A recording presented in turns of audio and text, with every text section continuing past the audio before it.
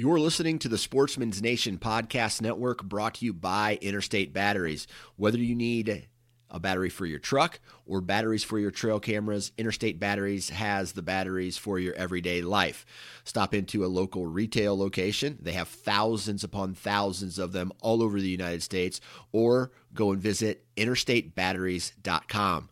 Interstate Batteries, outrageously dependable. Hello and welcome to another episode of the Ohio Huntsman Podcast. Today we're going to talk about some changes that have been made recently to duck stamps and the artwork that gets applied to the duck stamps.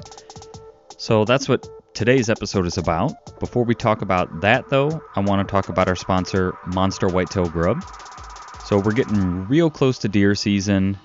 If you're looking to get out opening day or maybe take your kids out opening day, having some sort of feed out to attract deer early season is a great tactic to use. I know Jacob plans to use that with his daughter, so Monster Whitetail Grub is a great way to do that. They've got their signature Monster Whitetail Grub feed, which is a high protein feed with mineral mixed in. You can get all kinds of different additives added to it. They've got flavored corn, which turns regular corn into more of a long range attractant. And they've got regular mineral, so whatever you need, they have it. Check them out. Go to ohiohuntsman.com/sponsors. There you'll find a link to get in touch with them and see what they have to offer. They may carry it in a retail location near you, so chat with them about that. If not, you can order it direct from Monster Whitetail Grub, and you can deal with them directly. So with that, we're going to get into the episode, but as I said, check out Monster Whitetail Grub. It's a great product. Welcome to the Ohio Huntsman Podcast, where three brothers, Jason, Jacob, and Jeff, discuss all things hunting in Ohio. Our goal is to be your source for accurate and reliable hunting news and conservation issues in the great state of Ohio, as well as some fun and interesting conversations along the way. This is the Ohio Huntsman Podcast. Are you listening? All right. So the main topic for today, I think we're going to talk about duck stamps. And there's been a recent change here that I know's got Jeff fired up. So we're going to talk about that. And then depending on how long that takes, there's a few other things that might be interesting to listeners. So I don't know. The duck stamp topic, I guess, Jeff, can you summarize how the artwork, I guess as a starting place, like how the artwork for the duck stamps is generated? Yeah, so there's an art competition. I don't know the exact specifics, but there's a art competition that has specific guidelines, and then it's judged, and the winner becomes the federal duck stamp. And so anybody, to your knowledge, anybody can submit artwork for the contest. Yes. Right? Yes. To my knowledge, anyone can submit their artwork for the contest. Yes. And then that the artwork that goes on that stamp is, not only like people collect duck stamps just to collect duck stamps, but it's also required to hunt waterfowl, right? Yes. The duck stamp, the federal duck stamp, is required to hunt waterfowl anywhere in the United States. I was thinking all migratory birds, but that's not true because you don't need it to hunt doves, and doves are a migratory bird. Right, yeah. But any waterfowl. Okay. So recently, and Jeff, you're going to have to probably take over here because I don't fully understand what went on, other than there was a change to the stipulations on what has to be in the artwork or what has to be included in the image in order for it to be considered in the contest, or I guess for it to meet the guidelines in order to be judged in the contest to therefore hopefully become the artwork that goes on the federal duck stamp. Is that correct so far? Yeah. So 2 years ago, the rules were changed to require that the artwork have a hunting element in it. Now what that element is mostly up to the artist. It can be a decoy, it can be a call, it could be potentially like a blind. I would assume potentially it could be like a retriever. It has to have some sort of hunting element in the artwork to be accepted. That rule changed 2 years ago. So prior to that, there was no such stipulation. Correct. Now that doesn't mean that people didn't put that stuff in their duck stamp artwork, but it wasn't required. Okay. So starting with this year's stamp, that element was required. Because it takes a while, like the current art competition that's going on now will be for next year's stamp. So this year was the first year that the hunting element was required. So if you look at the 2021-2022 duck stamp, there's a duck call on it. Okay. And this rule change was made to honor hunting heritage, because basically federal duck stamps, well, not even basically, federal duck stamps came to be because waterfowl hunters said, hey, we're really alarmed by this massive decline in waterfowl. So we want to do something to raise money. Basically we want to be taxed to raise money to help support waterfowl and waterfowl habitat. Right. So that's why duck stamps, federal duck stamps, came into existence. So to honor the hunting heritage, and also it was kind of to coincide with federal duck stamps raising $1 billion for conservation, total over the lifetime of duck stamps. They made this rule that permanently connected hunting to these stamps by requiring there to be a hunting element in the stamp. Obviously, because there is a collector's market, while it is small compared to the market of people buying these stamps as a license, as a hunting license, there is a non-hunting collector's market for federal duck stamps.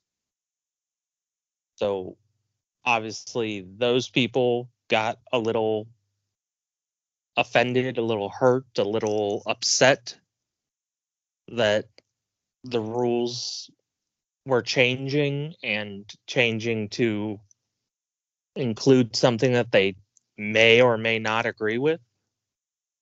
Some of these people just are completely ethically opposed to hunting, so it ruins the stamp for them to have a hunting element in them.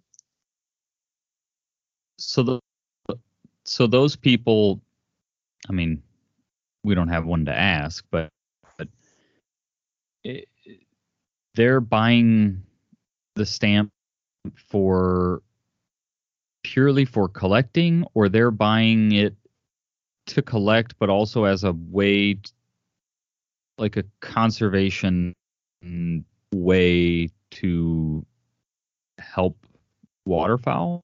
Or do I'm you know? I'm Is it, sure there's I'm sure there's a little bit of both. Some people are buying them to help waterfowl. Just some people like to collect them and like to make the donation.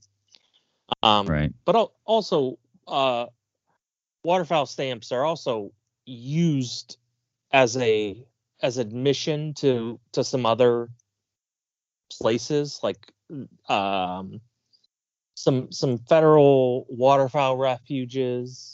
In order to go to them, you have to buy a federal duck stamp. Oh, okay.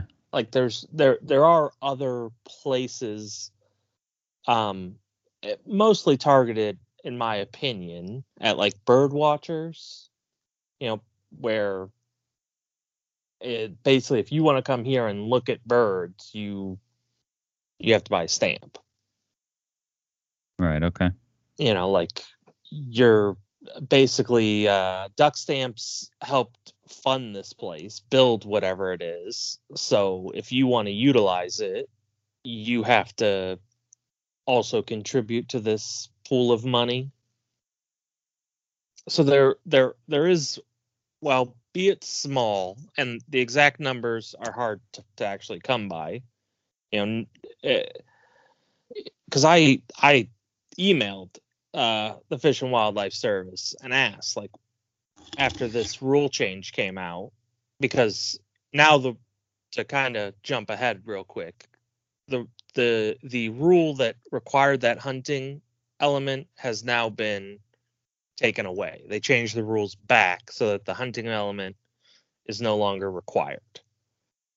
So after this news came out, and they basically said it was because of this outcry of the non-hunting public, I emailed them and asked, what percentage of stamps are bought by non-hunters? And their answer to that was, there's no way of knowing. We don't know, because right. we don't ask, at the sale, why people are buying them. So it's just kind of a gut feeling, like no one really has good numbers on it, on what percentage. But everyone believes that the vast majority are being bought by hunters as a hunting license. But no one really knows what percentage are being bought by people who just want to collect the stamp, or want to donate to conservation, or are buying the stamp for another, a bird watching reason. Right. Yeah, I mean, I obviously don't know, but it feels like the percentage of people that would have a problem with that would be pretty low. I mean, what I'm picturing in my head is, maybe somebody that waterfowl hunted as a kid, or used to waterfowl hunt, but whatever, life happens, don't hunt anymore, but they still like the idea of supporting waterfowl, collecting the stamps. And so, you wouldn't think those people would have an issue with having a hunting element in the artwork. They came to know about federal duck stamps through hunting and the good that they do, and so on. Now, I guess that's not to say that somebody, as they got older, thought, well, I can just, we don't have to hunt them in order to help them. We can just buy these duck stamps, and now I'm, against hunting, or I guess that's a possibility. But yeah, it seems like the number of people, or the percentage of people buying the stamps be awfully low. Yeah. Oh. Yeah. And I mean, there's no real way of getting accurate numbers. I wonder if But- they saw like a massive decrease in stamps bought. Well, I mean, this year's stamp would be the first one with the hunting elements. They wouldn't even have those numbers yet, Oh. because I mean, Well, and didn't the one from year 2019 have a yes, hunting element in it too? I'm not sure of the year, but recently there was a wood duck. It was a wood duck stamp. It had a wood duck on it, and there was a decoy. I don't know if that was 19 or 18. I know it wasn't the 2020 stamp. Right. And potentially they saw a decrease because of that. I mean, it's possible. I don't know. That might be information that's actually, I mean, it should be. Someone should be able to provide that information. I mean, because money talks, right? Like, if they, they awarded the artwork to somebody who chose to add a hunting element, then they required a hunting element, and while they so you're saying the stamp for this year is the stamp that has the duck call on it? Yes, for So this people year. aren't really buying that stamp yet, or Well, are I mean, just starting to. Yeah, they're just starting to, if you will. I mean, I was late to it, but I just bought my stamp last weekend, because early goose season starts this upcoming weekend. We're recording Okay. this on September 1st. And I actually bought the last duck stamp at my post office. Oh, okay. So they said, she said, oh, you're in luck. We got one left. There was a guy that just came in here who he had been calling around trying to find them. And I was like, oh, I didn't realize, that you guys could sell out basically. Last year I showed up and asked for one and you gave it to me. And so I just thought, well, every year I show up to the post office and I just buy a stamp. This will be my second year waterfowl hunting. So I didn't, know any better. But yeah, she said, you're getting the last one. So if you have any buddies, tell them they got to go somewhere else. And they don't get any more? Like they can't order more? I don't know. I didn't ask. I assume Yeah. I assume if they hit 0, they have none left. I assume they do order more. This seems to me like it doesn't cost any money to print a duck stamp. So why would they have a limited supply? That's just weird to me. They should never run out. They should never even get close to running out. It just doesn't, I don't understand that. You're not losing money by printing, in the grand scheme of things, 100 duck stamps and throwing them away at the end of the year. Yeah. You're not losing Talking money doing pennies. that. Right. I don't understand how they can run out. Yeah, That's you weird. got a point. And I know you had trouble last year, Jeff. Didn't you have to look around and find a post office that had them? Yes, but yes, I had to look around to find a post office that had them. But once I found the one that, that had them, I assumed that they would have, always have them. Right. And I think half of the time it's just, some of the other post offices, I think, just didn't know what I was talking about. Yeah. They're small post offices. And it's like, no, I don't think we have that. Yeah. That's interesting. Yeah. But so now what has happened is they have changed the rules back to no longer require the hunting element. And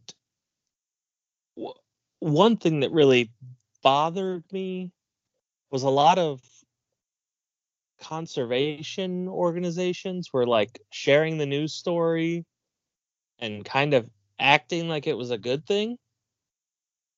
Like, oh, it's going to give, artists more options. And it's like, well, yeah, but it's, having that hunting element connects these stamps and the money from them to hunters and makes them look, gives us something to show us in a positive light. Right. I think it was very necessary to add that hunting element because, 20 years ago, 30 years ago, a federal duck stamp, it was apparent to everyone who's buying federal duck stamps and where that money's coming from. It was obvious. And now it's not as obvious because there is a small group of people who are buying them for, the art or other reasons. So I think it was very necessary to add that hunting element so that people understood, that this is hunters raising this money. Yeah, because I mean, like we said a minute ago, we don't know the numbers, but you wouldn't be surprised to find out that if hunters stopped buying duck stamps, all of a sudden there's no money being raised, no real money, right? Yes, there are some people that are buying them just to collect them, just to help ducks, but you've got to imagine the vast majority of people buying duck stamps are buying them so they can hunt waterfowl. Yeah. I mean, I guess my opinion, my statement is I have never known anyone who bought a federal duck stamp that didn't buy it on the grounds of like hunting and hunting conservation, because you see them in a lot of places. I mean, a lot of people don't know what they are, but you'll see like the people have them on their walls. It's like a printout of the artwork and then the stamps in the corner. So those people are buying them. So I do know people who have bought those pieces of artwork, but all of those people, I am pretty sure, we're well aware that duck stamps are related to hunting and hunting conservation of waterfowl. They weren't buying it because this is a pretty piece of artwork.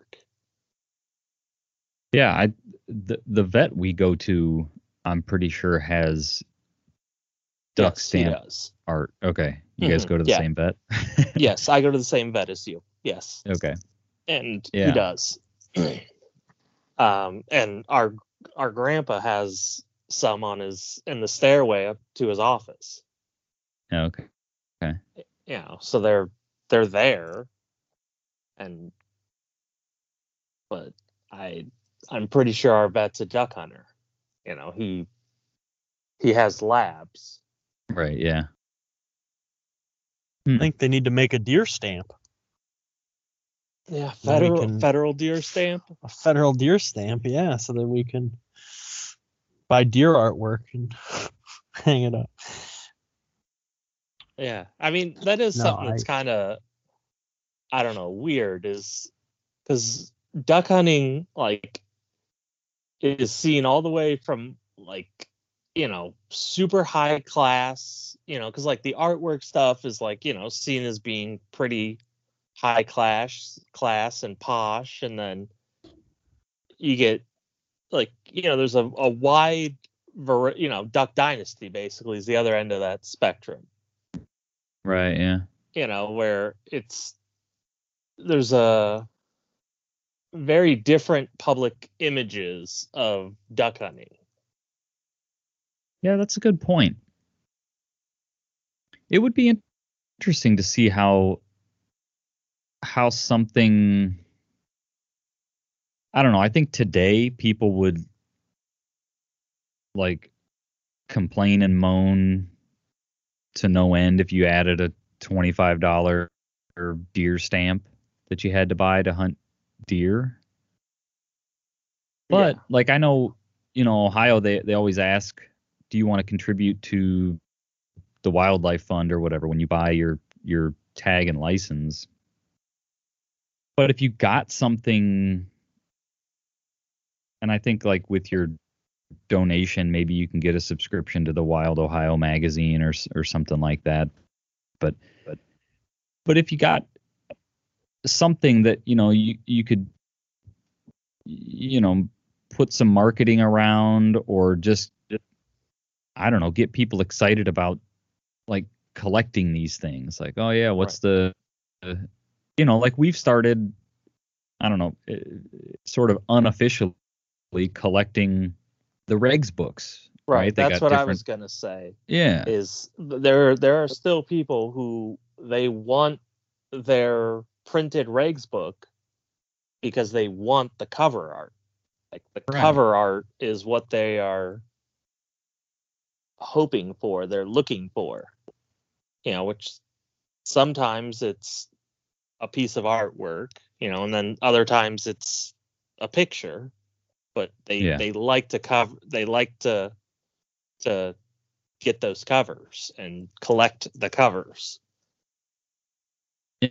Yeah, I mean, I was in a gun shop this past weekend, and they had the regs books laying in there, and I picked one up. Not not because I might thumb through it while I'm sitting at the cabin, but I use the electronic version now. But we've kind of started an unofficial collection of the regs books, and if you could do something like that, I think maybe it's optional, or probably the only way to do it today, because people cried about adding a couple dollars to the tags and license prices.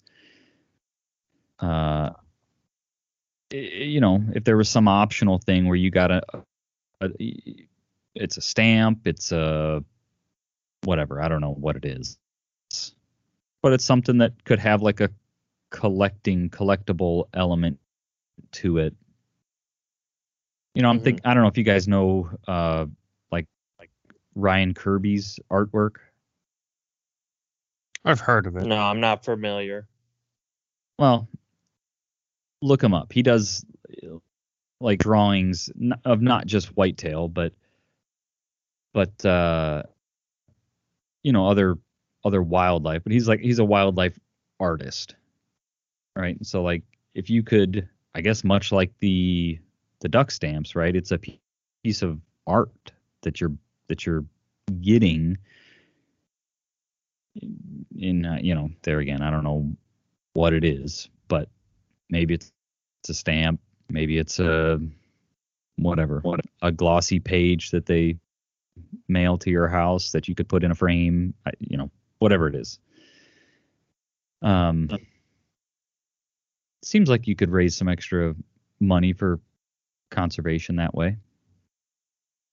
Yeah, I mean, I'd pay $5 for it without even thinking twice. Yeah, and that's the same amount that Wild Ohio magazine is, right? I think it's a $5 contribution. Probably, yeah. Yeah, so it's not like for a stamp, it's not like they don't already have the infrastructure set up, because there's a state wetland stamp you have to buy. So they already have the system to make them set up. Okay. So, yeah, we may be on to something there, giving people ideas. we need to take a quick break here and talk about our sponsor, Mastin's Deer Sense. Mastin's is a deer scent company. They're also a predator scent company, but since we're coming up on deer season, I want to talk about their deer scents. So they have your standard liquid scents, but they've got some interesting scent combinations, meaning, you know, they combine scents from a bunch of different scent glands on a whitetail. So interesting in that way. If you're just looking for doe estrus, they've got that also. So they've got that. They've got scented gel crystals, which you can refresh with the liquid scents. They've got scented candles, like deer scented candles, that you can use with their double scent stacker. So lots of interesting options to check out with Mastin's. And you guys have heard me say in the past, their prices are very reasonable. So check them out. Go to mastinsdeerscents.com. See what they have to offer, browse around, look at their different scents that they offer and the different scent products that they offer. And if you find something you like, order it direct from Mastin's and they'll ship it to your house. So with that, we'll get back into the conversation. But like I said, check them out, mastinsdeerscents.com. All right. Well, anything else we need? I mean, I don't know. Is there anything to do? I guess if there was a bunch of let me start over. I guess if there was a bunch of hunter outcry that like, hey, we liked having the duck stamp or the hunting element in the duck stamp. Right. Yeah. And I mean, my opinion is I don't think we should take this lying down as a hunting community. You know, whether you duck hunt or not, this was something very positive. I mean, when I found out that they were doing this, I was very happy because it was showing the hunting community in a positive light. You know, and it was going to do that for the future, you know. So I was very happy about this. I felt like as hunters we were being respected and appreciated, you know, for what we're doing for conservation. So whether you're a duck hunter or not, I'd reach out to whoever you can, and you know, I'm sure in the future this topic will come back up, and when it does, you know, make sure you voice your support for the rule being changed back. You know, because I believe that this change was more or less just a political change. It was to erase all legacy of the former administration. You know, they're systematically just erasing everything he did, and this was one of the things that he did. And I feel that this one was, you know, whether you agree with most of the things he did, you know, or not, this was definitely something he got right. You know, his administration got right. So I didn't even think about that. So yeah, this rule change happened under the Trump administration. Correct. And now the Biden administration is rolling that back. Yes, and I believe it's, you know, they're saying it was because of a public outcry and, you know, just to make, you know, give the artists more freedom and whatever. But I believe it's, you know, it's a political move. Yeah. I agree. I think it's just another undoing of what Trump did. You know, their goal is to reverse that. You know, the Democratic side thinks, right or wrong, that President Trump was the worst president ever in the history of the country. So anything he did, we have to fix. So we have to undo it, reverse it, switch it. Right. I think that definitely played a large role. Right. I don't think there's any way it didn't. Yeah. Yeah. And I mean, the U.S. Fish and Wildlife Service is a government agency. So they get hit with just as much government, I don't even know what the word I want to call it is, but garbage as everyone else. Every other agency where when there's a change of administration, everything in your entire line of work changes. Right. There's a big power shift. So yeah, I assume that in the future this will become a topic again. And when it does, make sure you voice your support. No matter, if you're a waterfowl hunter or not, because this is just one thing that basically forces people to see the positive things that hunters do. The general public is pretty ignorant to hunting in general. They think we're just a bunch of cold-blooded killers, right. Or they're just completely indifferent to hunting. So they have no idea of all the good that hunting does. The average person has no idea that almost every animal they see is basically here because hunters decided to keep it, decided that that conservation was important, because when the federal duck stamp was created, most of the waterfowl that you see today were not in most of the United States, and before hunting licenses, in most states, a lot of states got rid of their deer population because of overhunting. And so the money from, the modern hunting has brought all of this back. And yeah, it's just, I really hope that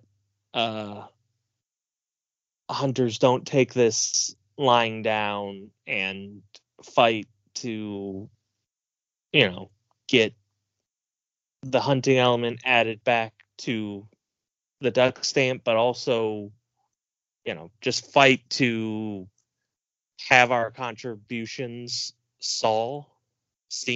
Like the signs that are on some public areas now that say basically like this public land is brought to you by money raised from the sale of hunting and fishing license, or so just fight to kind of keep hunting and the positive things it does in the public eye. Yeah, I would agree with that wholeheartedly. So I guess the two other things here real quick before we wrap up. I sent this to you guys, but I wanted to make the listeners aware of it. The Ohio being a straight-walled legal state, straight-walled cartridge legal state. This is relevant to us. Vortex now offers, I think new this year, they now offer a scope that was designed specifically for straight-walled rifles. I guess maybe more so the reticle was designed for straight-walled rifles. So it's got the subtensions or the different hash marks inside or on the reticle. Those hash marks line up with yardage increments of your common straight-walled cartridges. Yeah. I think based on the yardages that they provide, I think they sort of focused on the 4570. So what was it? I forget now. Was it intended for the first hash mark to be 100 yards? like 100 yard 0, and then you've got 50 yard increments out to 300. Is that what I was saying? I could be wrong, but I thought it was the first one was 50. Okay. But I could be wrong. Well, either way, the hash marks line up with here, yeah, I pulled it up. So first hash, or the center crosshair is 100 yards, first hash mark's 150, second is 200, third is 250, and then the top of inside. If you pull the reticle up, you'll know what I'm talking about. But like, you have the thin line at the crosshair, and then they typically get wider at some port. So the top of that bottom post is 300 yards. They also provide tables for 350 Legend and 450 Bushmaster. So the yardages don't work out as perfectly. So for 350 Legend, again, center crosshair is 100 yards. First is 150. Second is 230. Third hash mark is 280. And top of the bottom post is 340. And for 450 Bushmaster, center is 100. First is 150. Second is 210. Third is 260. Top of the bottom post is 310. And they provide the the bullet weights and muzzle velocities that they base that off of. So, for example, 350 Legend, that's based on a 150 grain bullet with a muzzle velocity of 2,325 feet per second. So, obviously with any of this optic stuff, if your ammo differs from that, those yardages are going to vary slightly, but you'll kind of be, I would imagine, you're going to be minute of pie plate accurate with any load, I guess, outside of like the subsonic stuff. I know they sell some subsonic 350 Legend and probably 450 Bushmaster. Like, trajectory curves on that stuff are much different. But if you went with 180 grain 350 Legend, obviously your those ranges are going to be slightly different, but they're probably still a pretty close reference point. So I thought that was interesting to make people aware of. If you're, if you need a new optic, or you're getting a straight-walled rifle for the upcoming deer season, it might be something to look at there. Yeah, that's definitely cool. I mean, because that was a hard thing, finding a scope for a 4570, that you're looking to deer hunt with can be hard, because the 4570 does apply a lot of shock, so you need a shock proof scope. And then, right, most of the scopes are not designed, for that type of bullet drop compensation. So yeah, that's cool. And if I was in the market for a new scope, I'd definitely be getting one. But I like my scope. I'm, I know where, I can compensate out to, 250 yards. I kind of can compensate for, so I'm set. Yeah. Yeah, and it's in their, I guess I didn't mention, it's in their Crossfire 2 line. So it's a Crossfire 2 3-9 straight walled scope, something to that effect is what they're calling it. I've got a Crossfire 2 on my shotgun and have had no issues with it. It handles the recoil from a 12 gauge no problem. So now my slug gun scope is just a standard crosshair. It doesn't have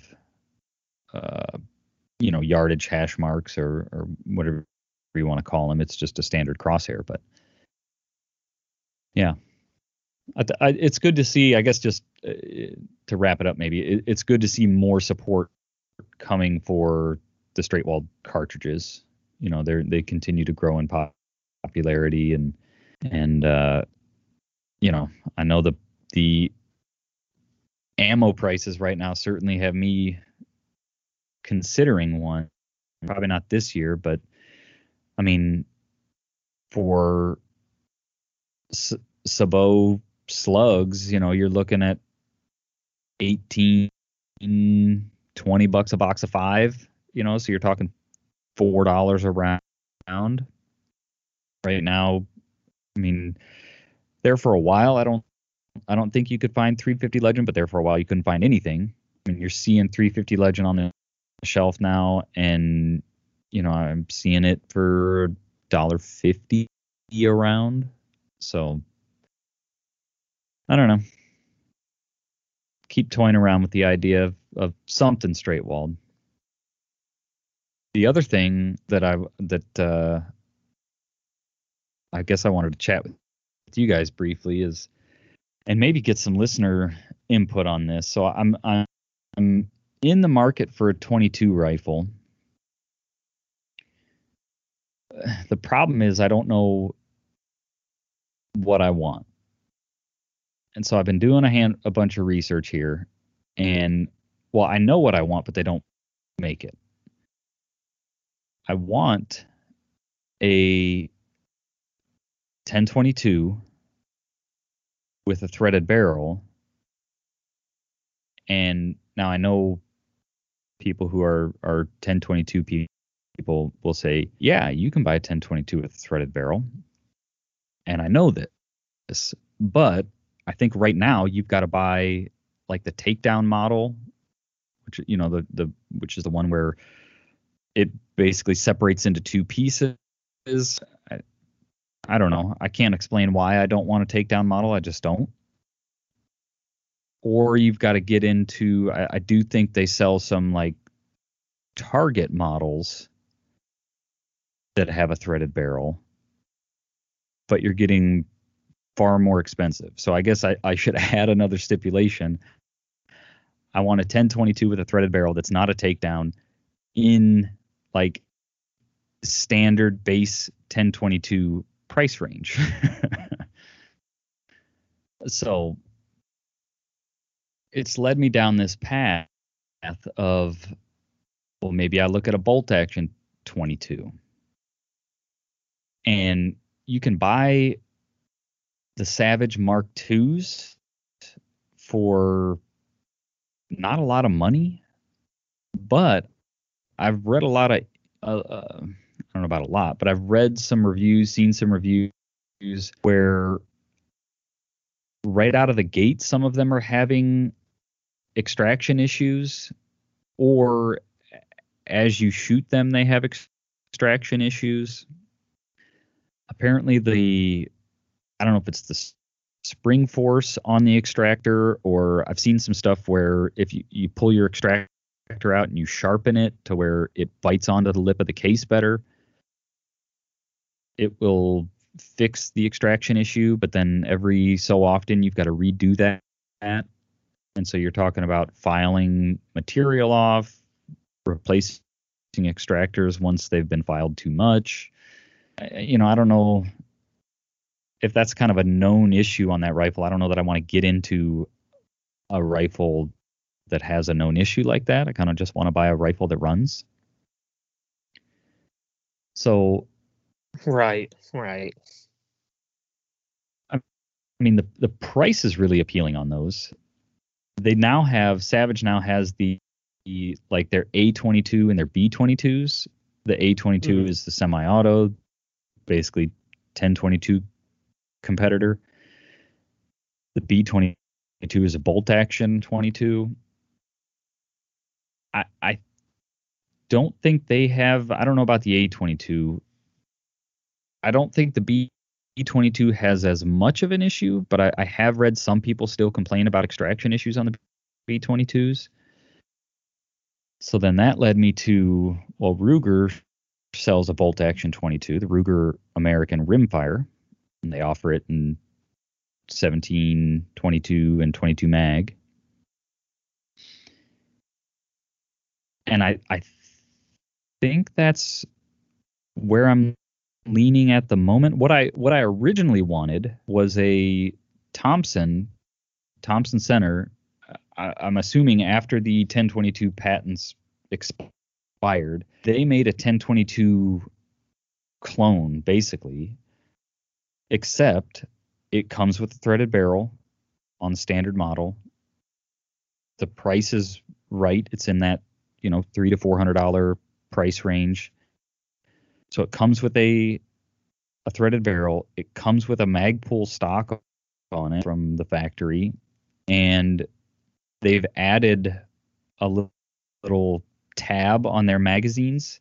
It takes 1022 magazines, so it's a clone enough in that sense that it will use 1022 magazines. But if you use the Thompson magazines, they've added a little tab on there so you get last shot hold open on the bolt. 1022s don't.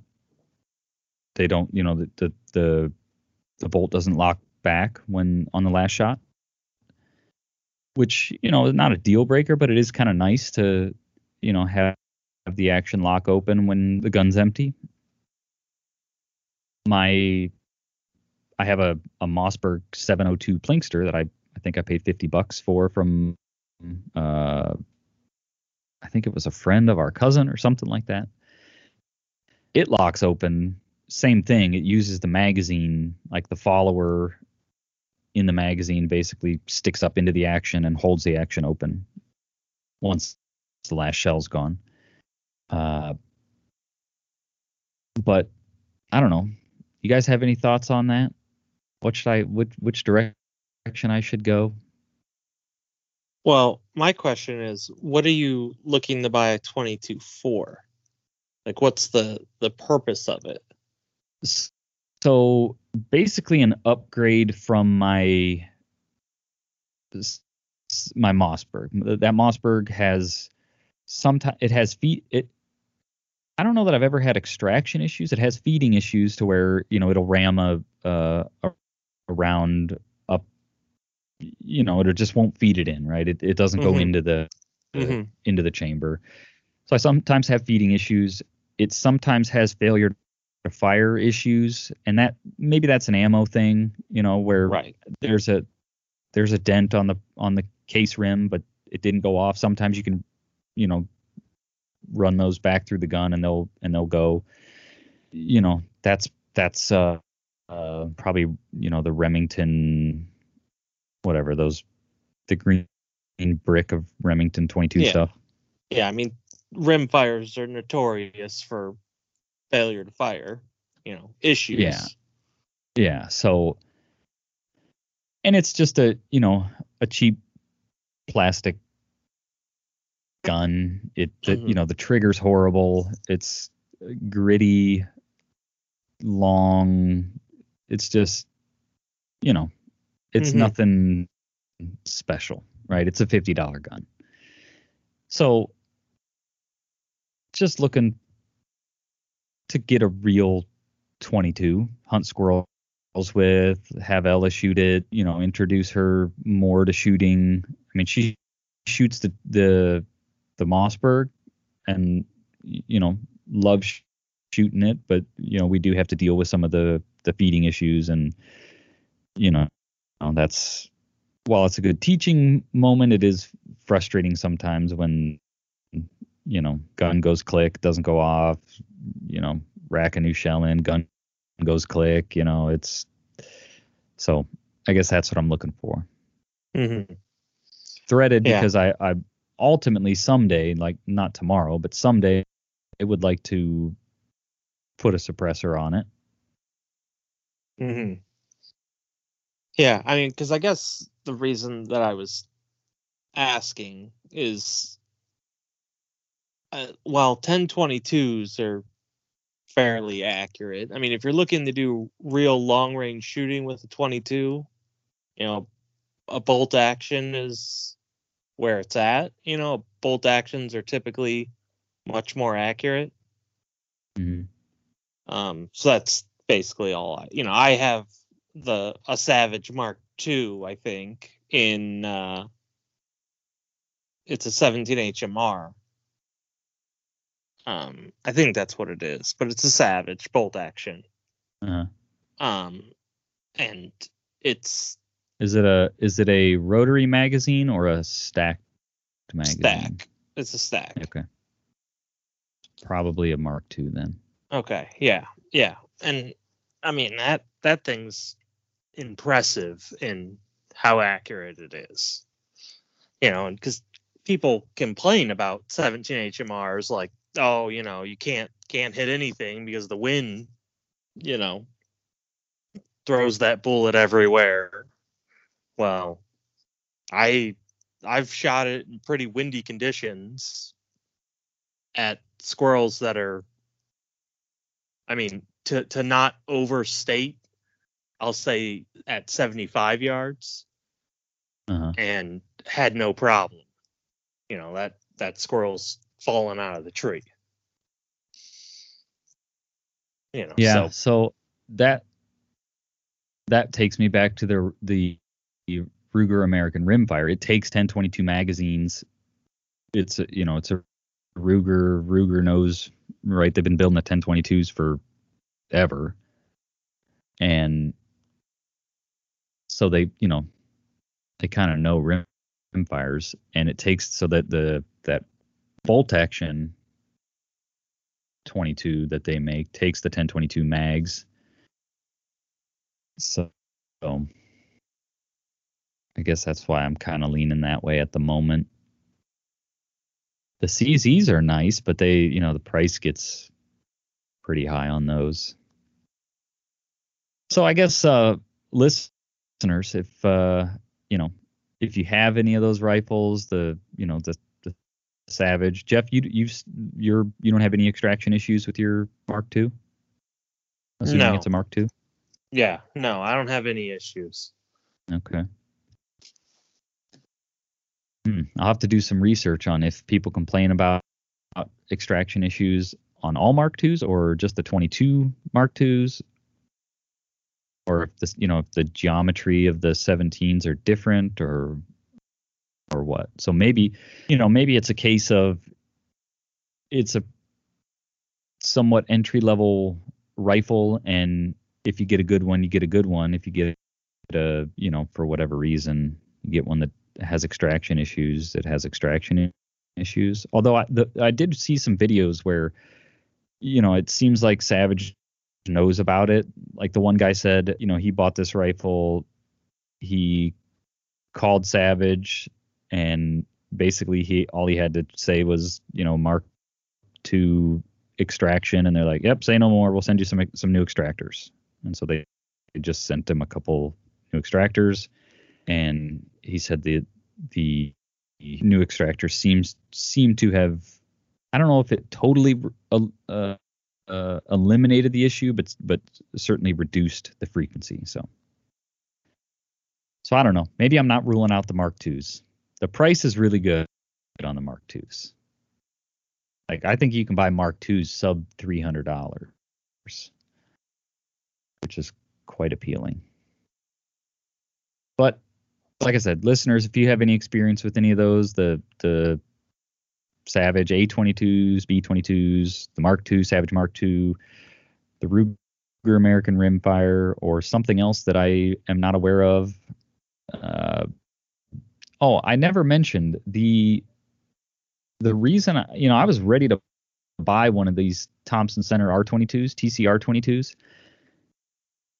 But I started calling around to the local gun shops, and nobody can get them. And I don't know if that's I've got two theories. That's just a function of the current state of the gun industry, labor shortage, whatever. But the one guy made some kind of comment. I think the Thompson brand is maybe owned by Smith & Wesson.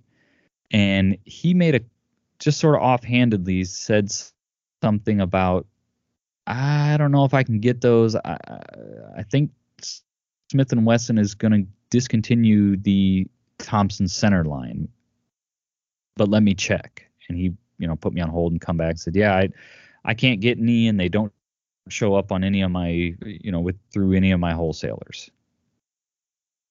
So then it was like, well, I don't know that I want to get into, if they're going to discontinue them, even though it is a 1022 clone, and I think a lot of the 1022 parts can be used in the TCR22.